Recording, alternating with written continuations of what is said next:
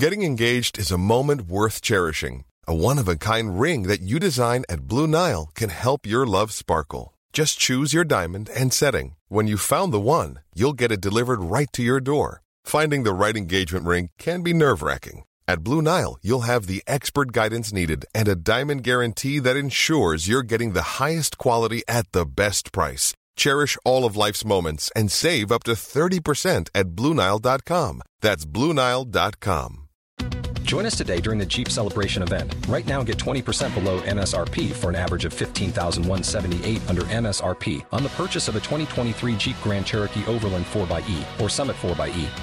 Not compatible with lease offers or with any other consumer incentive offers. $15,178 average based on 20% below average MSRP from all 2023 Grand Cherokee Overland 4xE and Summit 4xE models in dealer stock. Residency restrictions apply. Take retail delivery from dealer stock by 4/1. Jeep is a registered trademark. We begin by acknowledging the Gabi people, the traditional custodians of the land on which this podcast episode is being recorded today, and pay respects to their elders, past and present, and to their parents with children with disabilities. This podcast contains truth, laughter, and the occasional F word, so it's not really suitable for children. Well, you probably won't hear quite so much swearing among the beans, you know. Well, yeah. Not suitable for children. Sometimes you just have to get your shits out. Shit, shit, shit, shit. That's right, this is a language warning. Oh, shit.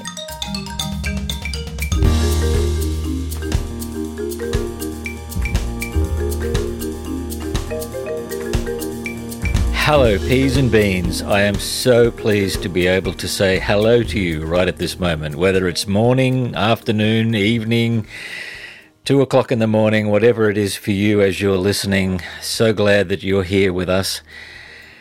You're going to hear a conversation in a moment as I talk to an old friend of mine named James. Something that I think is, look, all of these conversations are unique and special, are they not? In every single one of them that I've listened to so far, there has been, even if it's only just one moment, but usually more than one moment, something profound, something that really locks in deep with the person you are and with where you live, and you think, oh my God, I'm glad I heard that. There's a few of those for me, anyway, in this conversation with James, and I am so thrilled that James was willing to have a conversation with me and that his wife Renee was willing to loan him to us for a little while to do that. James and Renee and their 3 daughters live in Armidale. James is a teacher with a number of roles. He'll explain those to you in the conversation. I've known James and Renee since they were young teenagers in a youth group when I was working in a church. They went on to become youth leaders in that youth work. Particularly, they took a real heartfelt interest in contributing to the lives of lots of Indigenous kids in Toowoomba at the time where we lived. And I haven't spoken to James for decades, and it was just, on the off chance that I said to him, look, I'm doing these conversations with dads now, would you be interested? And he said, look, Renee and I decided years ago that if anything that we could say or do would help another family or other couples, other parents, that we would be happy to do it. And it's with that spirit of wanting to make a contribution, wanting to be encouraging, wanting to help, that James said, yeah, I'll do that, let's do it. So we had this conversation. You'll hear a couple of times in there he calls me Hilsey. I don't know why that makes me smile, but nobody at that church ever called me Gary or Mr. Hills. It was always Hilsey, which I like. And so to be called Hilsey again after all these years was kind of sweet as well. As well as being a teacher, James is a photographer and a very accomplished photographer. He has self-published a book called Corrugated Cathedrals, in which he travelled around and met shearers, and the shearing sheds are the cathedrals. These are places where he has captured some snapshots of this part of Australian life, and I have to tell you, I have one. It is stunning. He's working on another project at the moment called In Our Eyes, where he looks to allow people in black and white photographs to tell something of their story just through their eyes. Just as we are putting this episode together this week, James's daughter Olive, who's now 8, has just come out of, in fact she's still in hospital, she's just come out of yet another surgery. He'll explain her story of surgery after surgery. She's doing well. She's had a couple of hiccups, a couple of tough moments this week, and as have the whole family, who have rallied together as they usually do. So this is a shout out.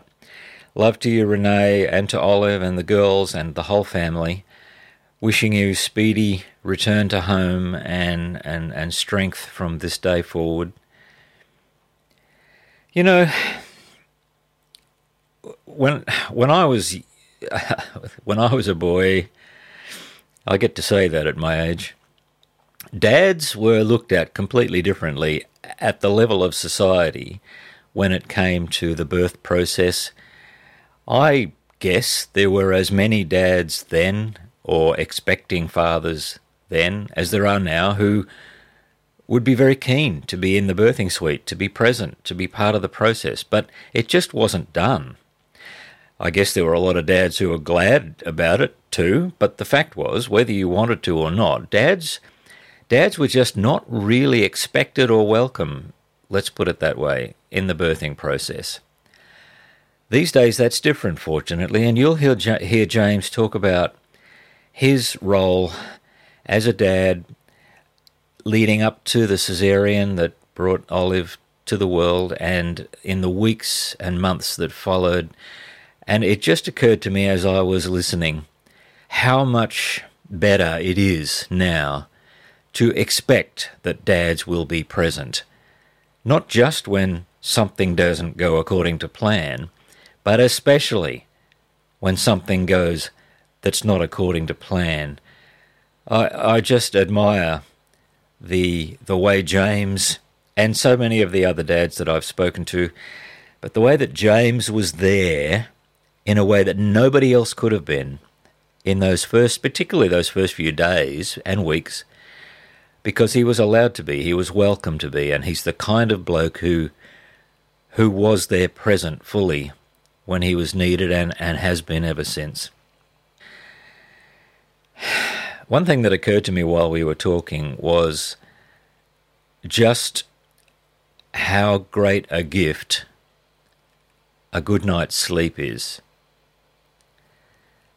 You know, sleep we take for granted when we have it, but we know how much it's necessary when we don't have it.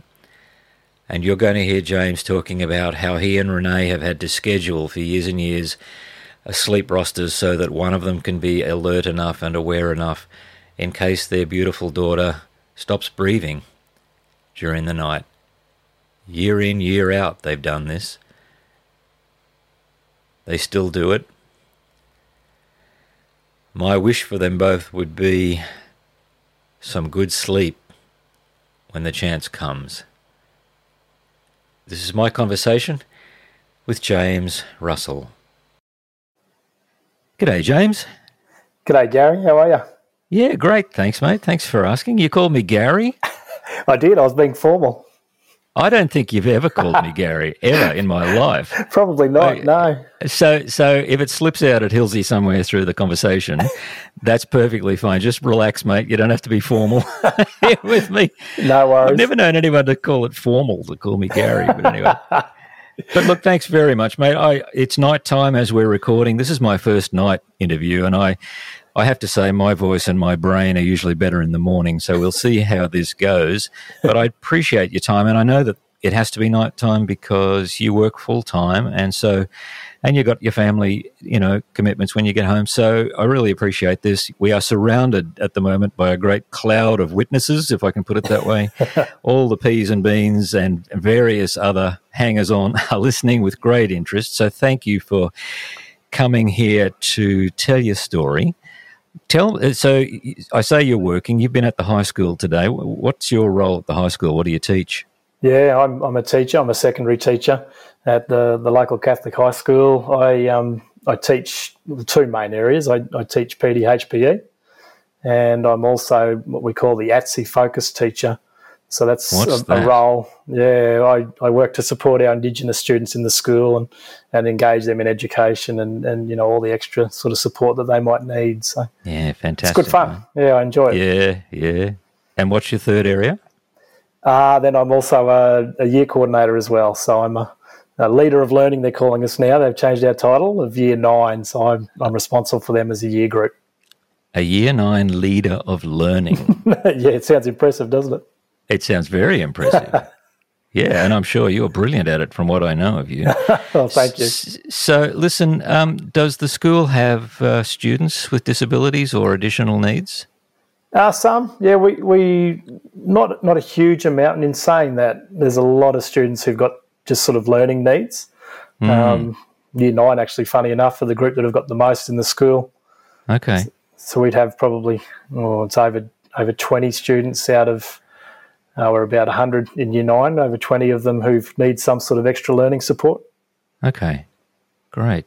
Oh, well, good on you. Okay, in addition to being a high school teacher and everything else you do, I did mention in the introduction that you're pretty mad keen as a photographer and you've published some work, some of your photography. What's the book that if someone was looking for, the coffee table book that you published? Yeah, it's a self-published sort of project that I've done. It's called Corrugated Cathedrals. It's a photography. What is it? Yeah, it's a black and white photography project around.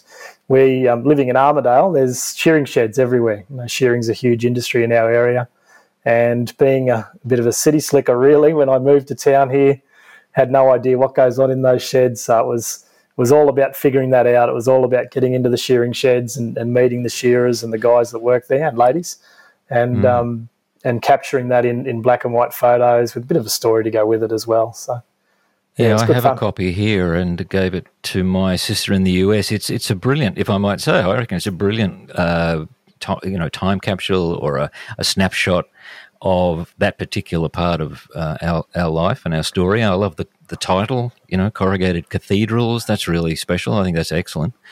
You're working on one now called, what's it called? It's In Our Eyes. It's In Our Eyes. Yeah. And everyone who you photograph is looking directly down the lens of the camera. Yeah, so I'm doing sort of two different types of portraits. So one is like an environmental portrait, so capturing them. I've asked them for somewhere that's either sort of significant for them or just somewhere that they feel really relaxed and at home. And then the second one is on a neutral sort of black background, more of a dark sort of intense portrait, but really with them looking directly into the camera. And, the whole gist of it is capturing kind of who they are and their journey through the look in their eyes is what I'm trying to achieve. So. Well, I can tell you it's very arresting. It's very mesmerising. So I can recommend to everyone who's listening, if you want to check some of these out, we'll put the links to James's Instagram and his website into the show notes. And I do recommend you check them out because they really are stunning. All right, well, let's get to what the peas and beans are used to us doing here, James, and that is I'm going to ask you the three questions as a bit of a warm-up. So, Firstly, is there a piece of music that you would like to recommend for our Spotify list, something that lifts you up or calms you down? Oh, goodness. I saw this question really quickly. I was going to think about it, and I thought I'll go on the spot. Now I'm struggling. I listen to a whole range of stuff, Hilsey. I listen to all sorts of different music, right through from sort of not really heavy rock, but slightly heavy rock, through to reggae, through to a bit of R&B and a bit of rap. I can tell you my favourite band at the moment. That'll do. Yeah. So Gang of Youths have been my favourite band for a little while. Okay. Australian band, a lot of storytelling in their music. It's a little bit heavier, some of it, but I just really enjoy their music. And the lead singer's had an interesting sort of life story as well, and he sort of portrays some of that through the music. So, yeah, I'm into them a fair bit. All right, thank you. Well, we'll put that in the list and we can check that out. No worries. The second question, as a high school teacher, this will be interesting, but did you win any awards at school? Gee, I've got to think back a bit, mate. It's going back a little while. Yeah, I did. I did all right at school. When I finished Year 12, I won some academic awards. And being a PE teacher, I was top of PE, so I won an award for that. Yeah, that were the main sort of things, I think, that I can remember. Okay. I was talking to a bloke this morning who was elected school captain in Year 11, and he said the only reason he did it was for the biscuits. So I thought that was rather good. Always for the food. Yeah, that's right. Well, they were chalky biscuits. Oh, of course then. Yeah. So listen, and then the third question, why are you, what is called in this tribe, a bean? Yeah, okay. I love being a dad. I from the moment, before that, I guess, before I got married, but pretty early in our marriage, my wife Renee and I were really keen to have kids. We've both sort of grown up doing youth work type stuff and spending a lot of time around kids of different ages. So we were keen for that. Had a little bit of trouble along the way towards that, but once we had our first Ella, that was the start of a journey where obviously we ended up with 2 more children, and we both love that. I love my time with my family, and I'm really proud of my girls and the people that they're growing into. And yeah, it's good fun. Challenging, but good fun. Yeah. Okay. So you're surrounded by all of these beautiful women at home. Everywhere at home, mate. Even the dogs. The 2 dogs are women as well. The 2 dogs. Oh, yeah, mate. You've got this worked out. So there's Renee and the 3 daughters. So Ella and Charlie is our middle daughter, and Olive, our youngest. Olive. Yeah. Okay. And I think because of the conversation we're going to have, we'll focus in on Olive's story. And for you and Olive, why don't you, before we talk about how she came into the world and the unique story that she has, why don't you help us picture her? Just describe this young lady to us. Tell us what she's like. Yeah, I'd love to. Olive's, she's almost 8 now. She's 8 very soon, in just under a month. She's a rat bag, I can tell you that. She's full of life. That's when I had to think about this. That's what came to mind straight away. She's the sort of kid that just wants to get into everything. She's really determined, doesn't want to miss out on anything, despite some of the limitations she might have that make it harder. She wants to get involved in anything at school, or especially what her big sisters are doing. She tries really hard to keep up with them.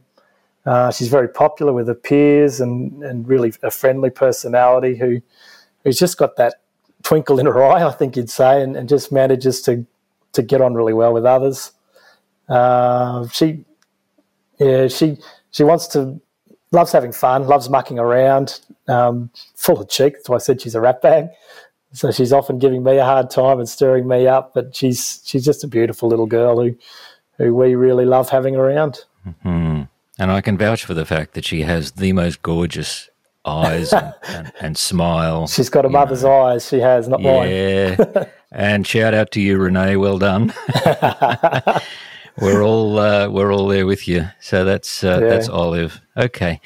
Tell us about Olive. Tell us about the way she came into the world and the way she joined us way back 9 years ago. Yeah. Okay. It was one of those things where I can remember it being quite a relaxed lead up. It was a planned cesarean. Renee had a few complications previously, so it was a planned, scheduled cesarean. And I was sitting down having a bit of lunch, I can remember, reading a magazine, feeling very relaxed. Went in for the cesarean that afternoon in the Armidale Hospital. Things seemed to be going fine. Had a little bit of trouble with the cesarean, with actually removing Olive. They had a little bit of trouble getting her out, but there was no alarm or no issues there. And she came into the world, and where most kids make a bit of noise, she didn't. And that was the first little alarm. Okay.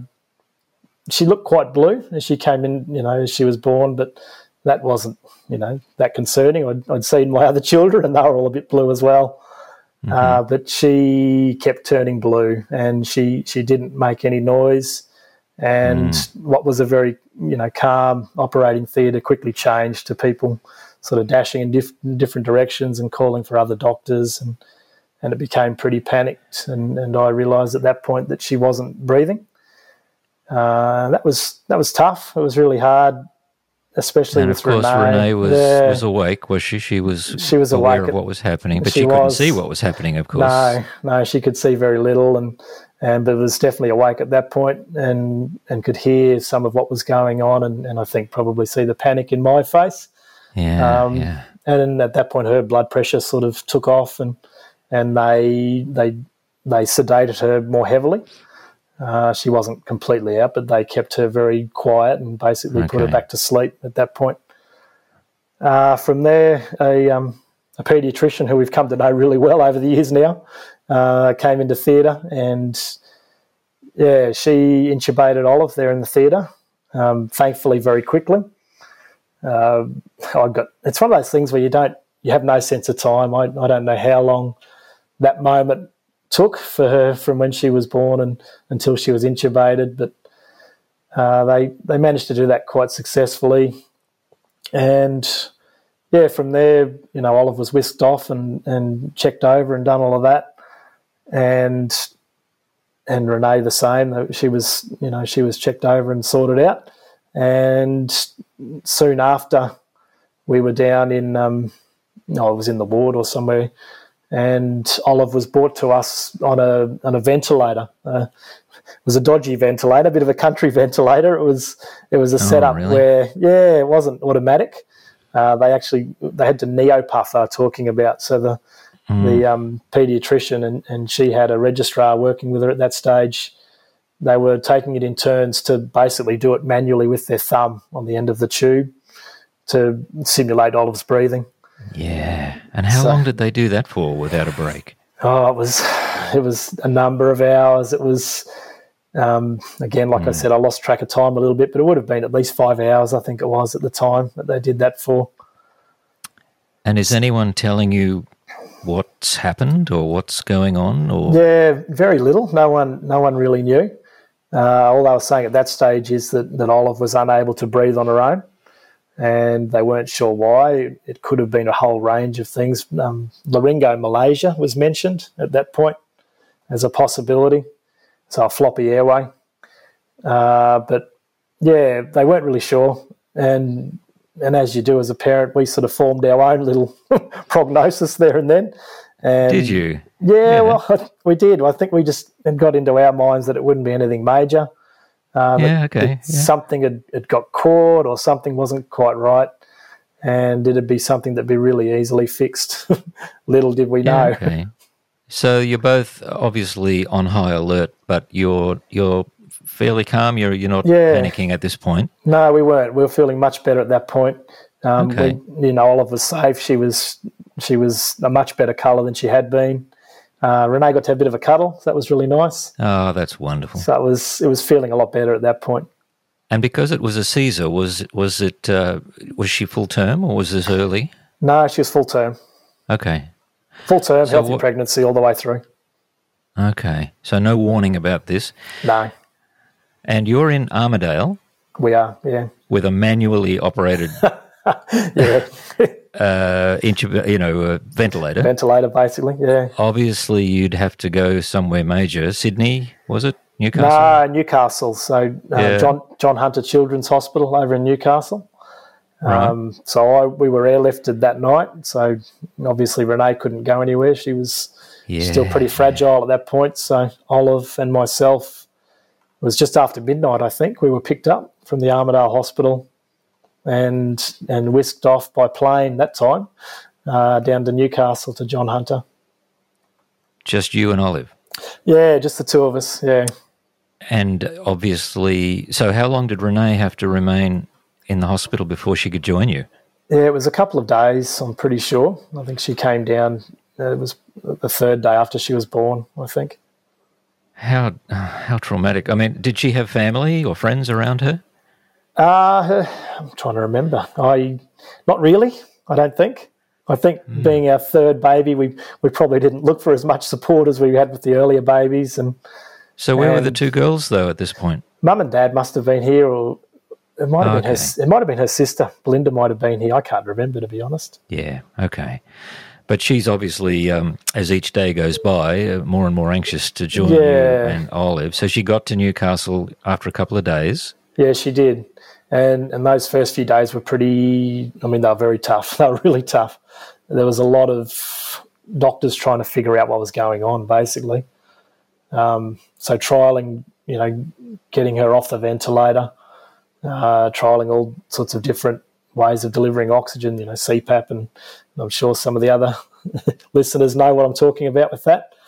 And each of those was unsuccessful, so it was really, over those few days, there was a lot of watching Olive desaturate, turn very blue very quick. It's one of my most vivid memories of Olive as a baby is just how often she was that really horrible shade of blue. And the other one I always think of is the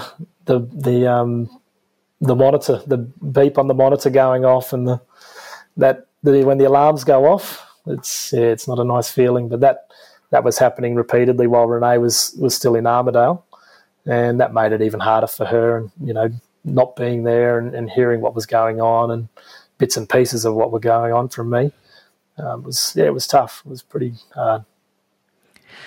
And you stayed near the hospital, at the hospital? In those first few days? Yeah, the first sort of 24 hours or so I just stayed in the hospital. I was pretty much in the ward, in NICU the whole time. Eventually they organised a bit of temporary accommodation for me, just a little one bed in a shared sort of complex. My parents, by the second day, or the third day it must have been, they had arrived as well. They were able to come. They'd actually just finished working in the Northern Territory and just returned to Toowoomba, and they were able to come down and be a support. So we spent... That must have been a relief. It was great. Yeah, it was a big relief just to have some family there and just someone to, to share the load and have a cuddle, I think, as much as anything else. It was It was a huge relief. So by the time Renee gets to join you, are they any further along with knowing what to do about this? No, not at all. So it was really the first 3 weeks or so of trying to figure out what was going on. So 3 weeks of them trialling different ways of trying to support her and trying to get Olive to breathe on her own. All unsuccessful. So why 3 weeks? What happened after 3 weeks?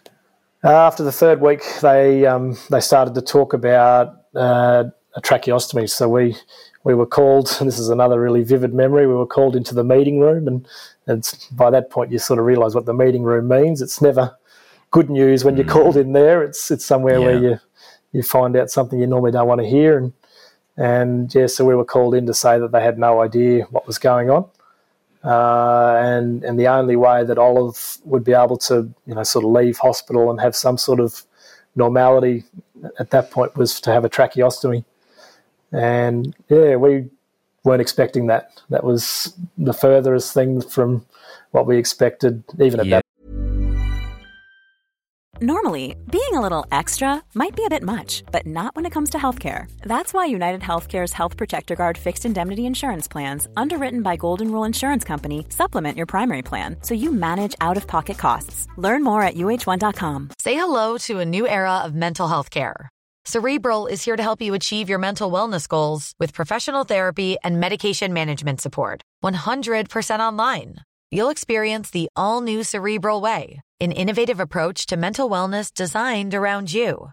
You'll get a personalized treatment plan from a therapist, prescriber, or both in a safe and judgment-free space. Your Cerebral therapist or prescriber will outline a customized plan with clear milestones along the way, so you can get to feeling your best. With Cerebral, you're not alone in your mental health journey. We're here to empower you to live a fulfilling life.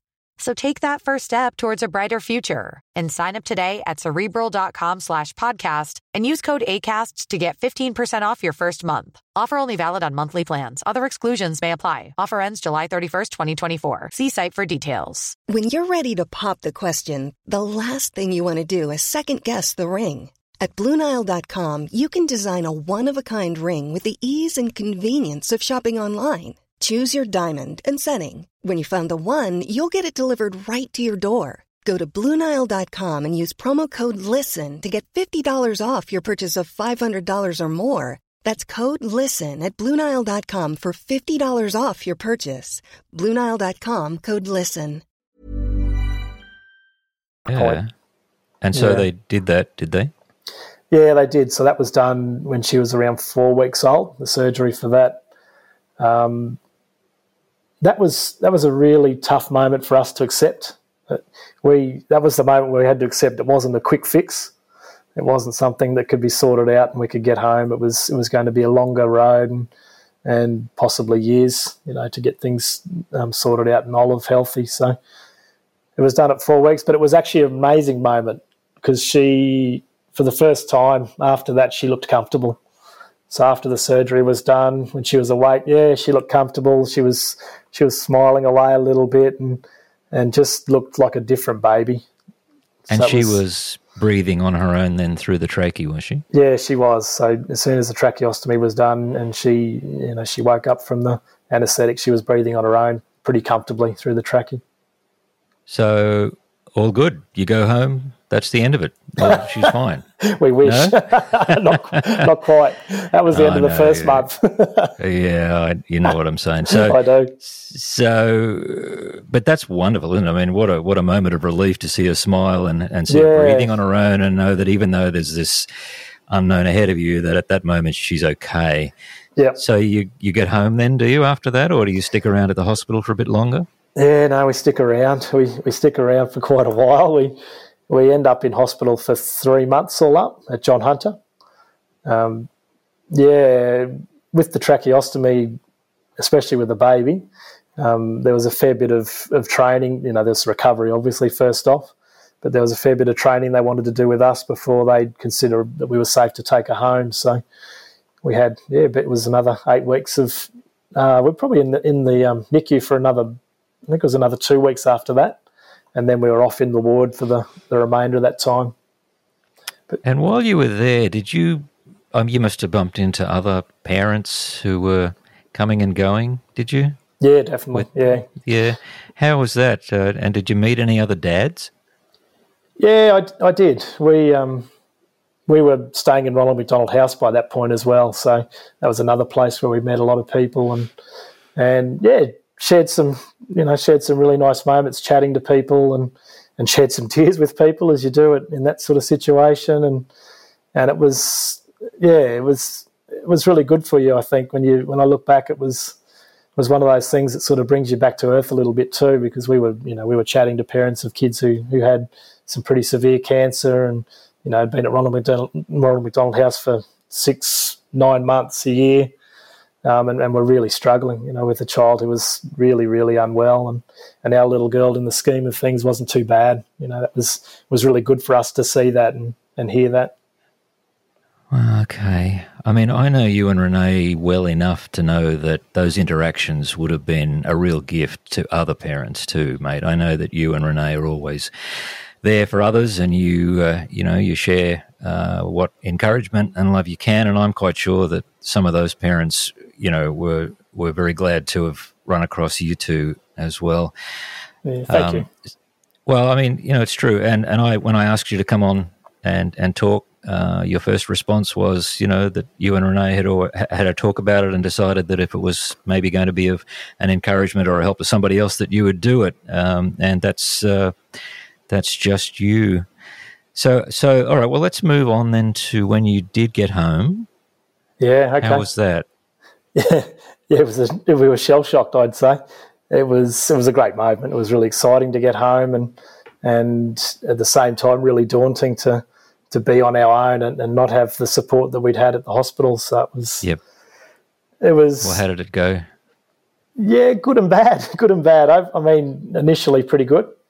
It was not much sleep, obviously, being at home with a daughter with a trachea and things like that. But initially she was well and happy, and Mum and Dad was staying as well, so they were in Armidale at that point to help out.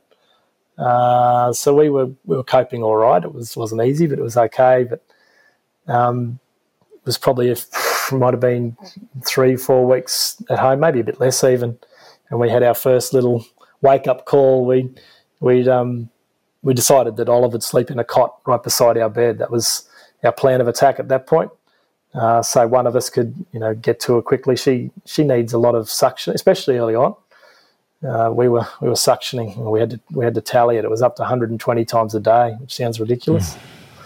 But so she was beside our bed, sleeping away. We were both sort of dozing off, and had gone to sleep. But Renee had sort of, I think it was the old mother's instinct kicking in. She'd roused a little bit and noticed that Olive's legs were kicking around in the cot, and I didn't think too much of it at the time, but didn't go straight back to sleep. Sort of dozed a little bit again, and then started to see that her legs were really starting to kick with a bit more urgency, and jumped up to check on her and saw that the tracheostomy had come out and was sitting on a chest. It was still tied around her neck, obviously, but it had popped out. Our rookie error, we hadn't tied the ties up tight enough, and she'd managed to flick it out during the night and was basically suffocating. So I jumped up and we were able to quickly whip it back in, and all was fine. But that was our first real wake-up call to, just how serious things were, and how careful we needed to be. The funny side of that story, but Hilsey, is we ended up, Mum made some little bells. We got some little bells and put them on some little Velcro, some little elastic sort of bracelets on Olive's ankles and her wrists. Yeah. And she slept with those. That was her little alarm bell. We figured if ever anything went wrong during the night, she'd kick her legs and we could hear the bells. So, and did that work? Oh, probably not. I don't know. It didn't happen again, thankfully. We didn't have that issue again. Okay, but that's a lovely thing for a grandma to do, isn't it? Yeah, it was nice. It's a lovely idea. And so you got the trachea back in. Yep. But so what? Obviously, that's not the end of that story. We had to have it checked out the next day. Everything seemed fine, and we were pretty sure she hadn't had it out for too long. When she was checked out by the paediatrician the next day, she thought she was fine as well.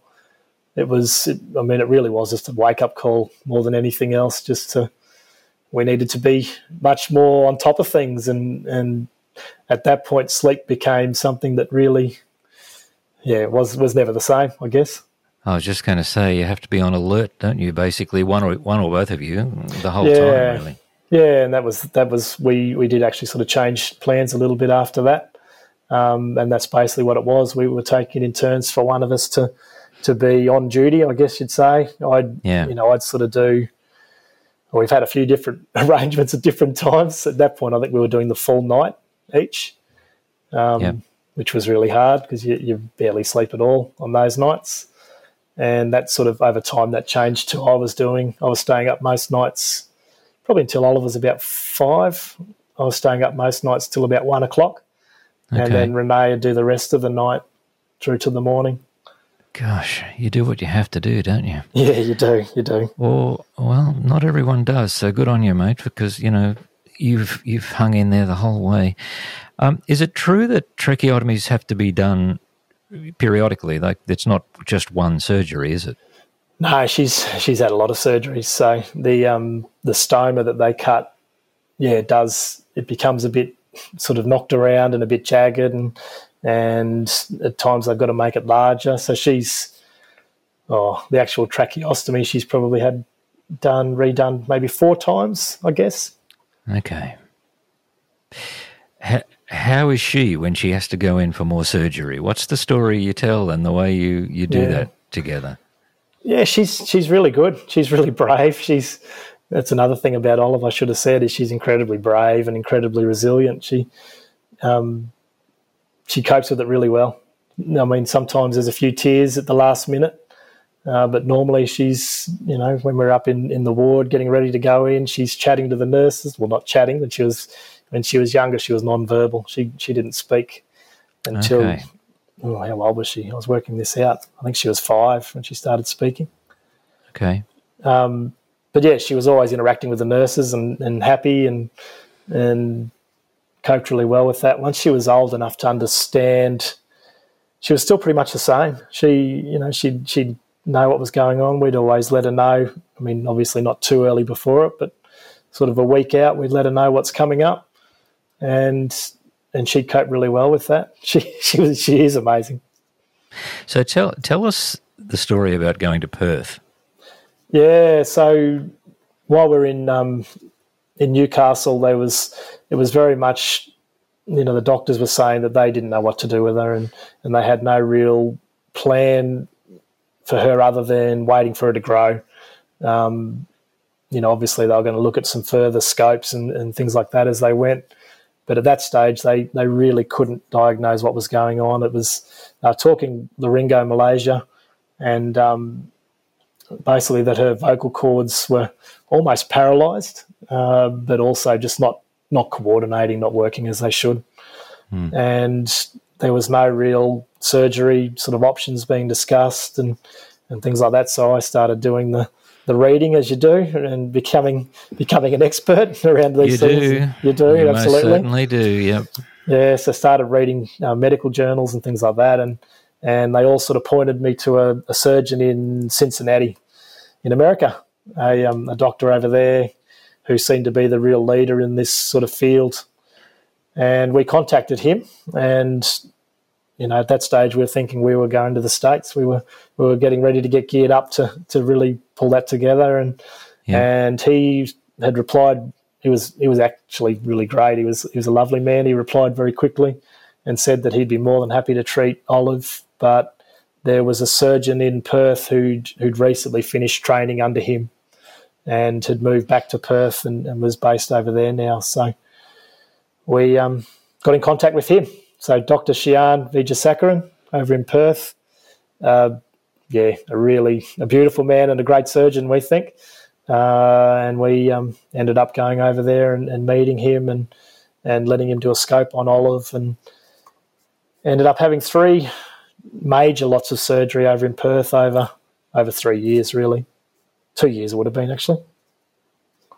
Yeah.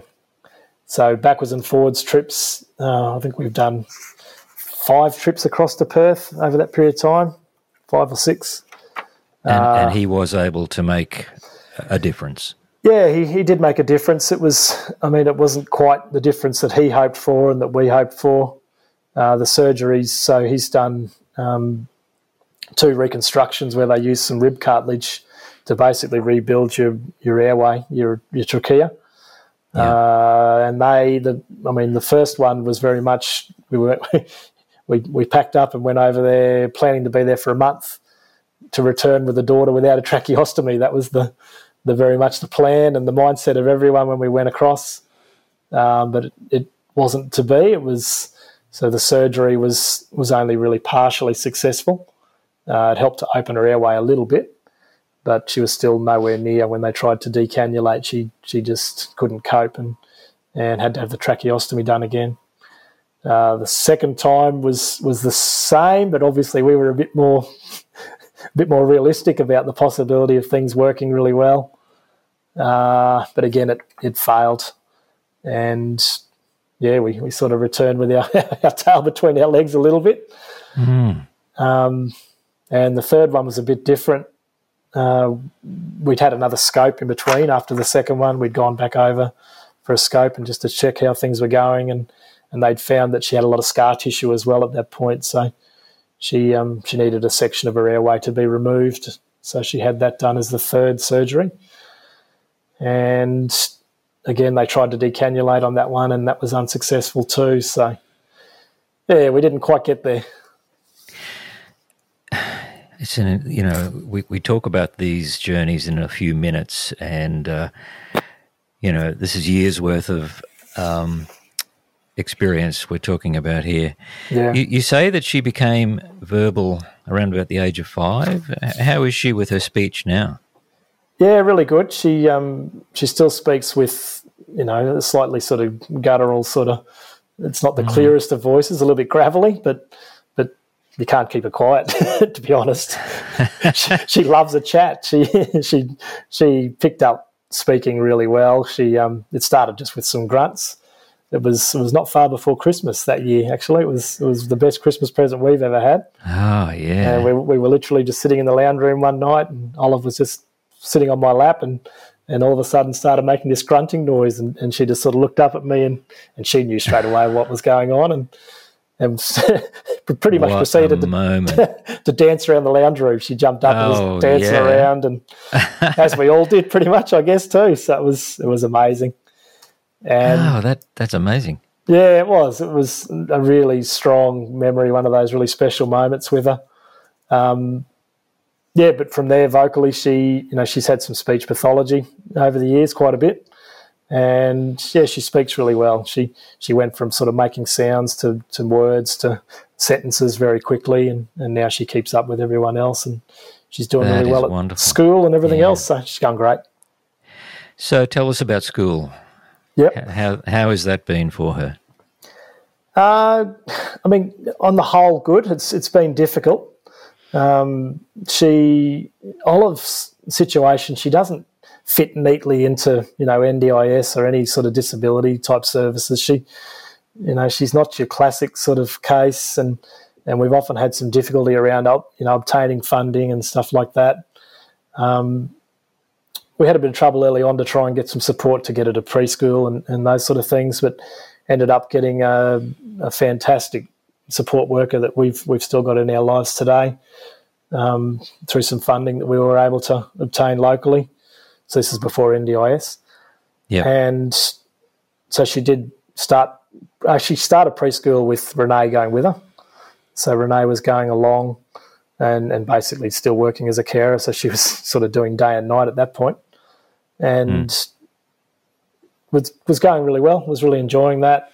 And we sort of pushed for that funding and chased some funding, and then we're able to slowly, Renee was able to ease out, and Sue, her name is, lovely, Nana Sue. She's like a second Nana for Olive. She's been fantastic, and she sort of took over and was with her right through preschool and kindergarten.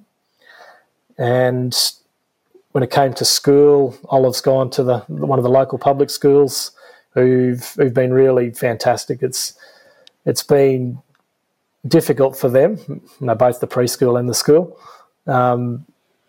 Obviously having a child with a tracheostomy is pretty confronting, and Olive's had a few issues in both of those places that have made it more confronting.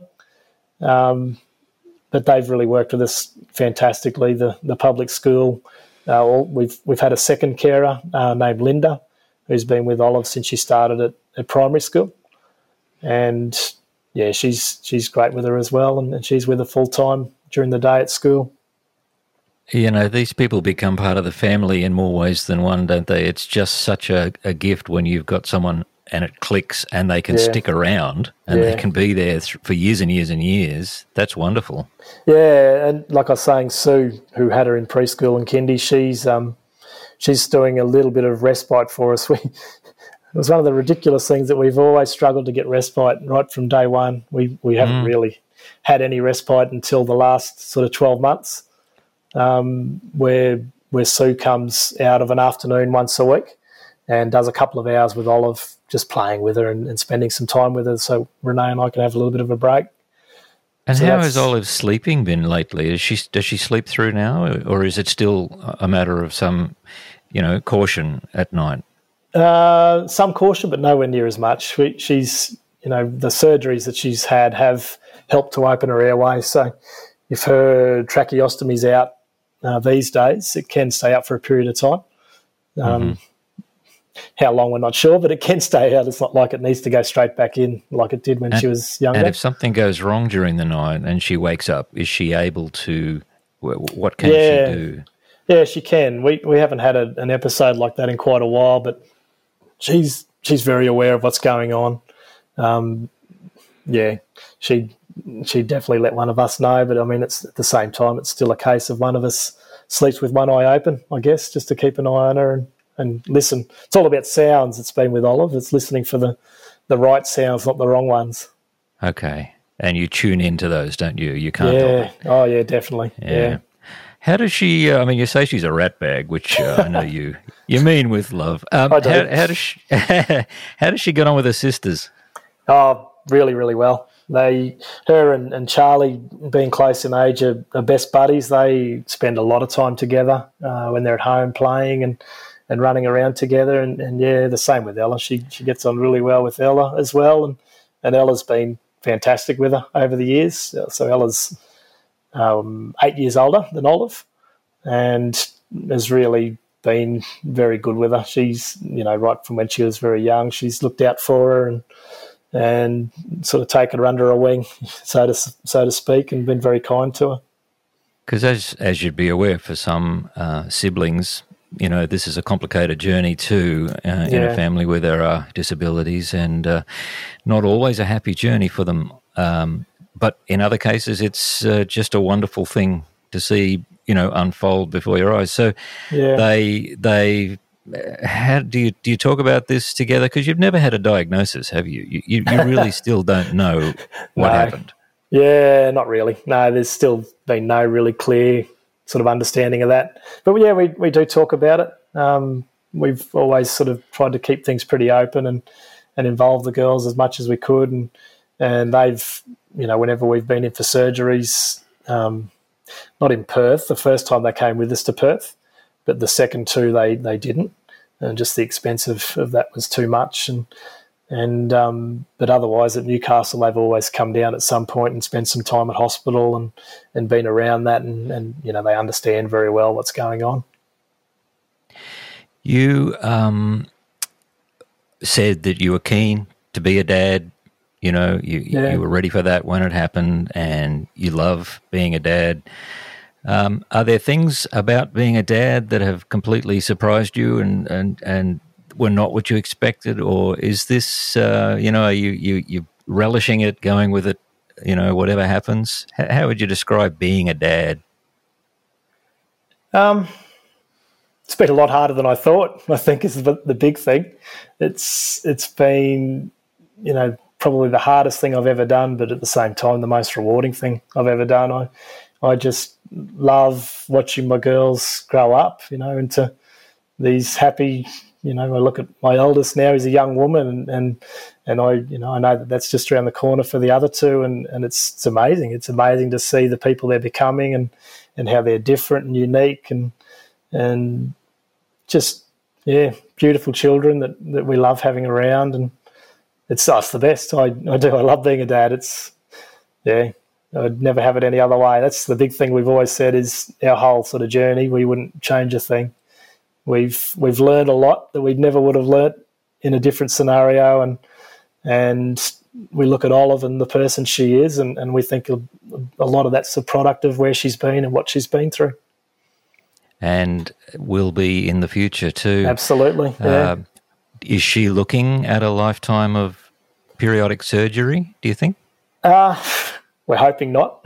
We were actually due for surgery last week, another lot of surgery, another reconstructive surgery, so the cartilage from the rib cage again, with a different surgeon. So there's now another surgeon who's done the training in the States in the meantime, under the same guy in Cincinnati. He's over in Newcastle now, so which sort of all fell into place for us really, really well.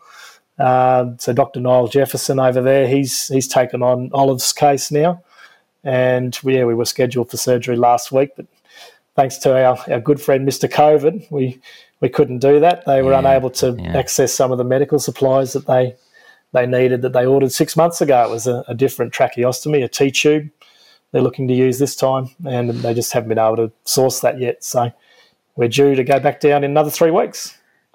Okay. Well, all the very best with that. It's doesn't seem like much to say that, but all of us are wishing you the very best with the next phase of the journey. We're probably getting close to when we might need to wrap up the conversation. Was there anything you wanted to say at the end here before I ask you a final question? I couldn't go through this chat without mentioning my wife, I think. What a good idea. Hello, Renee. And we have mentioned you. We know you know Renee Hilsey very well. I do. Go ahead. She's an incredible person. Tell us how wonderful she is. Oh, she's the best, mate. We wouldn't be where we are without her. That's 100%. I could say that without a doubt. She's been incredible over this time. I'm going to cry. That's all right. Go ahead. Go ahead. she's been the rock of our family for 8 years, so, and longer than that. So she's tireless, and she never looks for any sort of praise or any sort of. She just does what she needs to do, and she does it very, very well. She's very kind, and she's doing an amazing job of bringing up 3 beautiful girls and keeping me in line and looking after me in the process. Yeah, she's the best. You know what, mate? You can learn some things about a bloke from things he says, and you can learn from watching things he does, or doesn't do. I reckon you learn a lot when there's a moment when suddenly he kind of chokes up a bit, and that was your moment just then. And I do want to thank you for being willing to be so honest and open. It doesn't surprise me because I know you, but I wanted to thank you on behalf of everyone and to say that, as far as I'm concerned, mate, you're a bloody good dad, and and the two of you make a bloody good team. And I'm so glad that we've had a chance to have a brief chat with you, maybe in time to come when, Olive's taken the next couple of years. We might come back and just revisit the story and see how you're going, if you're willing and able to do that. But just for now, thank you again, James. It's been an absolute pleasure. Thanks for talking to me. No, thank you, Hilsey. I've really enjoyed it. And like I said, all along, anything that I could sort of do, we decided that years ago that we'd do that, anything that was positive and helpful for anyone else in any sort of way, and hopefully it's helped someone in some way.